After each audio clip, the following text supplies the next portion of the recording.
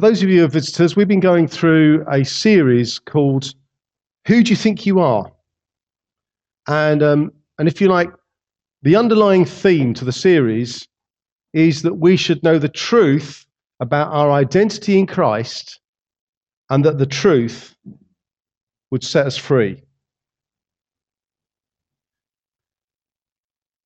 And a lot of these statements are based around what we did a couple of years ago with Freedom in Christ. And there were lots of statements. I've put them up before. I'm not going to put them up today.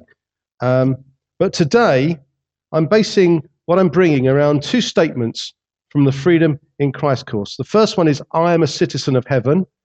And that is from Philippians chapter 3, verse 20. And if you don't know, just in case you don't know, if you're a visitor, but the Apostle Paul wrote many letters to some of the churches, and he wrote a letter to a church in Philippi, and this is something that comes from that, his letter to the church in Philippi, chapter 3, verse 20.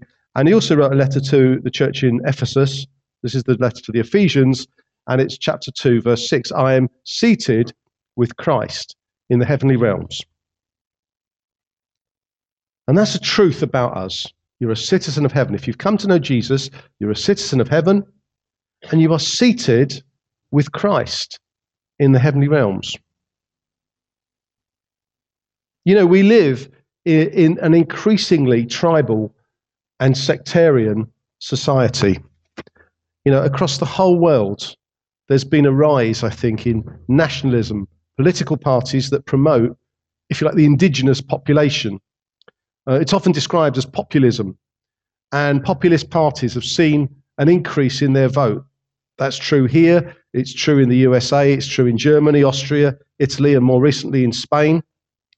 There's a rise in nationalism. There's a rise in trying to promote the nationality that you're a part of. You know, and in the Middle East and sometimes in Africa and South American nations, sometimes with their nationalism, there's been violence and sometimes tribal conflict in certain parts of the world. So there's a rise in nationalism, a rise in people trying to take hold of their own nationality and make something big out of it. And it's against this kind of secular backdrop that we're taught by Scripture that our citizenship and our place of abode is primarily in heaven. Primarily in heaven. And if we don't know this basic, fundamental truth, then we risk being ensnared by a worldly nationalism and tribalism that seems to be spreading like a cancer amongst different people groups, and all of whom, these people groups, the Lord gave his life for, so that they could turn to him and become one in him. God's desire is that we are one people in him, that we become a nation in him, not that we should be all kind of promoting our own nation to the exclusion of other people and not caring about other people. That's not the heart of the God that we know and love. 1 Timothy 2 tells us that God wants all people to be saved and come to a knowledge of the truth. And Satan, on the other hand, loves to bring division, to set one people group against another. People set against each other are unlikely to seek the blessings of Christ for each other. People set against each other are unlikely to seek the blessings of Christ for each other. I wonder how many of us read the story of Shamima Begum, and our first thoughts were, Lord, she needs to know you. Would you do a work of salvation in that lady's life? Or was it, what a cheek. She left the UK to join ISIS, and now she wants to come back. You made your bed, lady, you lie in it. How many of us thought that when we read the story of Shamima Begum? What do you think is the response the Lord would want? We can so easily get ensnared in populist nationalist thinking. I'm glad Jesus doesn't say to me, you made your bed, you lie in it. Aren't you? He didn't say that to me. That's not what Jesus said to me. He didn't say, you made your bed, you lie in it. But so easily we can get ensnared in kind of the world's thinking and see the things going on around us and start to treat people differently from how the Lord would have us treat them. In scriptures, we see that our identity is no longer first and foremost in our earthly nationality. Now, there's nothing wrong in our earthly nationality. And if I watch a football match with England playing Spain, I'm still going to be cheering for England, and that's fine. Yeah? Or whichever nation you happen to come from. But that's not our first and foremost identity. Our first and foremost identity now is in our heavenly citizenship. Let's read Hebrews chapter 11, and I'm reading verses 8 to 10 and then 13 to 16. By faith, Abraham, when called to go to a place he would later receive as his inheritance, obeyed and went, even though he did not know where he was going. By faith, he made his home in the promised land, like a stranger in a foreign country. He lived in tents, as did Isaac and Jacob, who were heirs with him of the same promise. For he was looking forward to the city with foundations, whose architect and builder is God. He didn't make his home in a city with a fine palace. He was quite a wealthy man. He could have probably built himself a good place to live. But he didn't want to do that because he didn't see that nationality, that identity was as important as being one with whom God had made a promise. That was more important to him. That his identity as being someone that God had made a promise with was more important. And he chose to live in tents rather than in some fine palace somewhere. And then a bit further on, in 13, it says this. All these people were still living by faith. This is the people that had died and things had happened to them because of their faith in God. All these people were still living by faith when they died. They did not receive the things promised. They only saw them and welcomed them from a distance, admitting that they were foreigners and strangers on earth. People who say such things show that they are looking for a country of their own. If they'd been thinking of the country they'd left, they would have had opportunity to return. Instead, they were longing for a better country, a heavenly one. Therefore, God is not ashamed to be called their God, for he has prepared a city for them. By faith, we are living in a city that God has prepared for us. One day it won't be by faith. One day we will actually be in the city that God has prepared for us. But at the moment, it's by faith. A city that he has designed, and it's in the heavenly realms. You know, in Hebrews 13, it goes on a bit later from this to speak about Jesus being crucified outside of the city. And there was a sort of a sense that being outside the city was a shameful place to be. You didn't want to be outside the city. You wanted to be inside the city. But it says that Jesus wasn't ashamed to be taken outside the city. And in the same way, we're not to regard our earthly city as our enduring home. It's only temporary. We are looking for a city that is to come. Our hearts and our lives are directed towards a place that we are entering into by faith. Not that, of course, that doesn't mean, I'm not saying that we don't care for our city. In fact, Jeremiah 29 verse 7 says we are to pray for the prosperity of our city. Because if it prospers, it says we too will prosper. So it's good to be concerned about our city. It's fine that we want to pray for our city. We want it to be blessed. We want to live amongst it and be good news and be salt and light. But it doesn't mean that we should regard it as permanent or enduring. One day it will be brought to an end, or we will be brought to an end, whichever comes first. And we will then be in the eternal city, and that will be all that will remain one day, will be the eternal city. So Philippians 3:20 makes it plain that our true citizenship is in heaven. Our citizenship is in heaven, and we eagerly await a Saviour from there, the Lord Jesus Christ. And in Ephesians 2:19, it says, you are no longer foreigners and strangers, but fellow citizens with God's people and members of his household. We're foreigners and strangers to this world, but we're no longer foreigners and strangers to God and to his people. We're to regard ourselves, just as Abraham did, as foreigners and strangers to this world. The values of this world, the way this world does things without Christ. But we're not foreigners and strangers to God.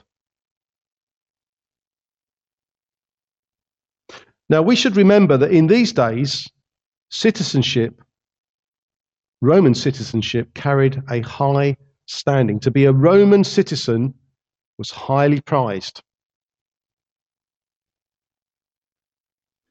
There's a story in Acts 22 when Paul is put in chains and he's about to be flogged. And Paul asks the soldier, is it lawful to flog a Roman citizen? And the soldier was really scared. He just thought, I could be doing something here that's illegal. And he went and saw the commander. He said, he says he's a Roman citizen. No. Yeah, he's a Roman citizen. Flipping heck. What are we going to do? And they went up, and then he spoke to, the centurion went up to Paul and said, so you're a Roman citizen? Yeah. I paid a lot of money to become a Roman citizen. How much did you pay? He didn't say that, but that's what he meant. I paid a lot of money to become a Roman citizen. How much did you pay? And Paul said, I was born a Roman citizen. That was his standing. That was his citizenship. Roman citizenship was so prized that the soldier was prepared to pay money to become a Roman citizen. Now, I've not researched it. I don't know whether that was whether there was a set price or whether it was how much you were prepared to sort of, bung somebody to, get Roman. I don't know how it worked, but you could pay money to become a Roman citizen because it was so prized. Roman citizenship was not open to all, Women couldn't be Roman citizens. Slaves. I think freedmen, if they were to pay enough, might have been able to, I don't know. But not everybody was a Roman citizen. But being a Roman citizen carried many advantages, rights, and privileges, as we've just seen. Paul couldn't be flogged. He had a right to a trial. He also had a right to appeal to Caesar as a Roman citizen. Everybody, if you were a Roman citizen, you had certain rights. There were certain things that you could not have done or certain things that you could do because you were a Roman citizen. It was highly prized. But despite that, Paul points to our heavenly citizenship. He had a greater citizenship, a citizenship that was open to all. It's open to women. It was open to slaves. It was open to freedmen. It was open to barbarians. It was open to anyone who would turn to Jesus. Just as it is today, it's open to anyone.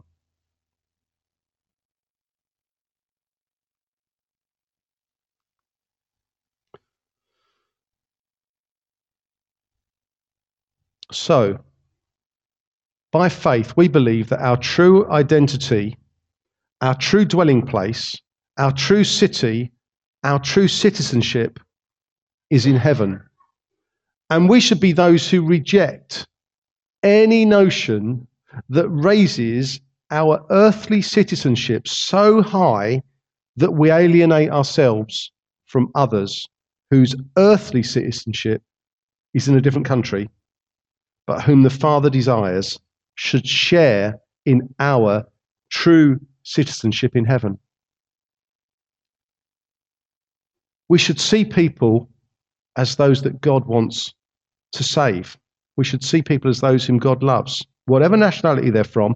And I'd say we need to guard our hearts and minds against the stuff that we sometimes see on Facebook and things like that, that seek to alienate us from others and see them as less than lost people that Christ died for. It's so easy to get taken in by some of the things that we see on Facebook and things like that. But we have a different identity. We have a different citizenship.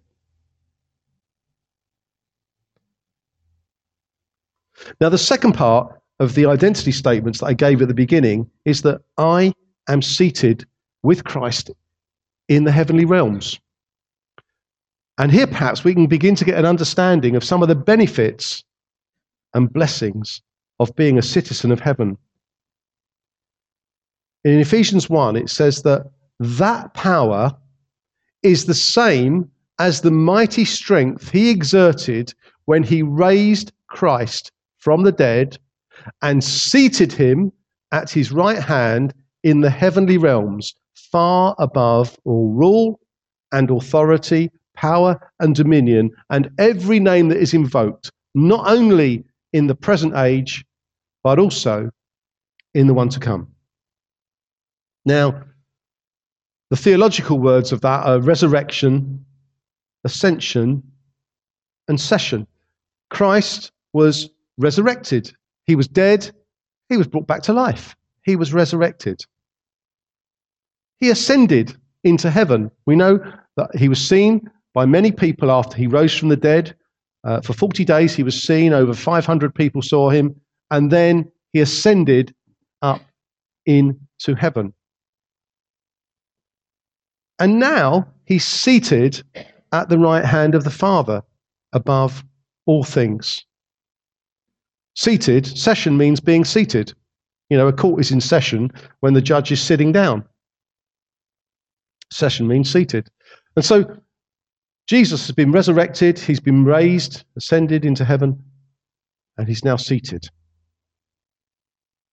But Ephesians 2 says of us, but because of his great love for us, God, who is rich in mercy, made us alive with Christ even when we were dead in transgressions. It's by grace you've been saved.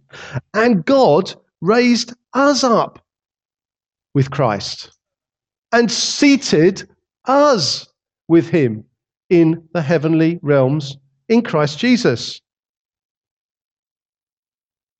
It's amazing. You think Jesus was raised from the dead, raised up to heaven, and is sat at the right hand of the Father.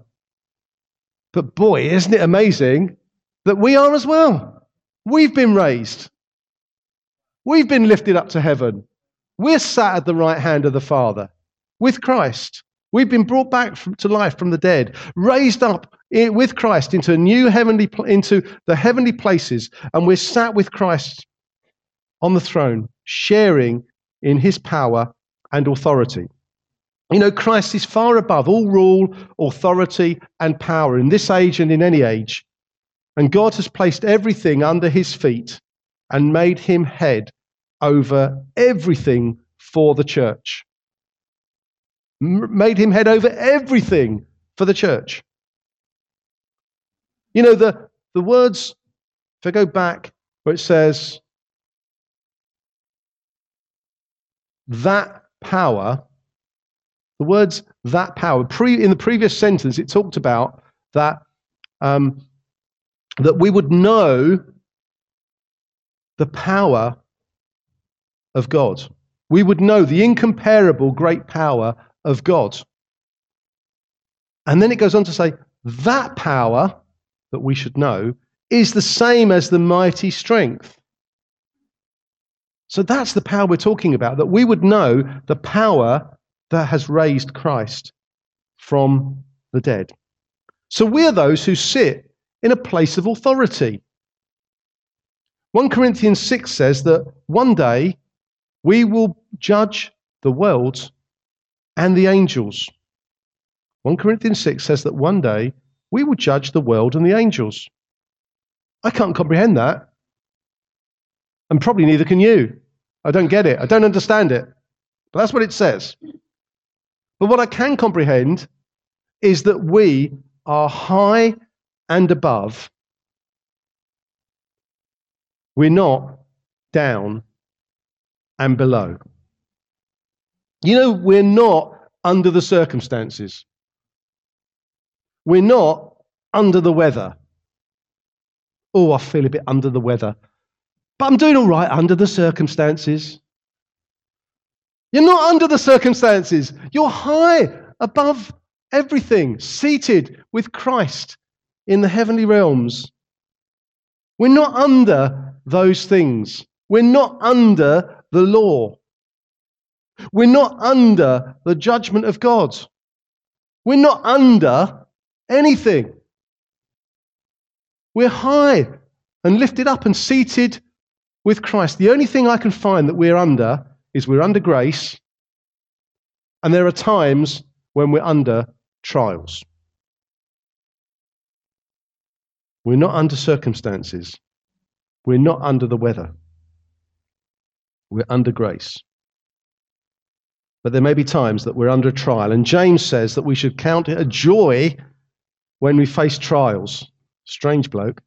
He says we should count it a joy when we face trials, because trials produce perseverance, and perseverance under trials is rewarded by a crown of life. But we're most definitely not under the circumstances. Are there any circumstances that you feel you are under at the moment? Because we can pray for you that you'll know the truth.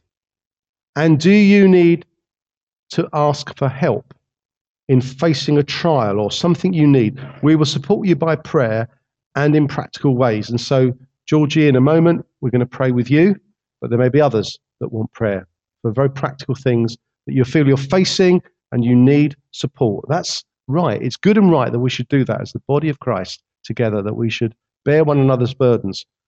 We should strengthen and encourage one another.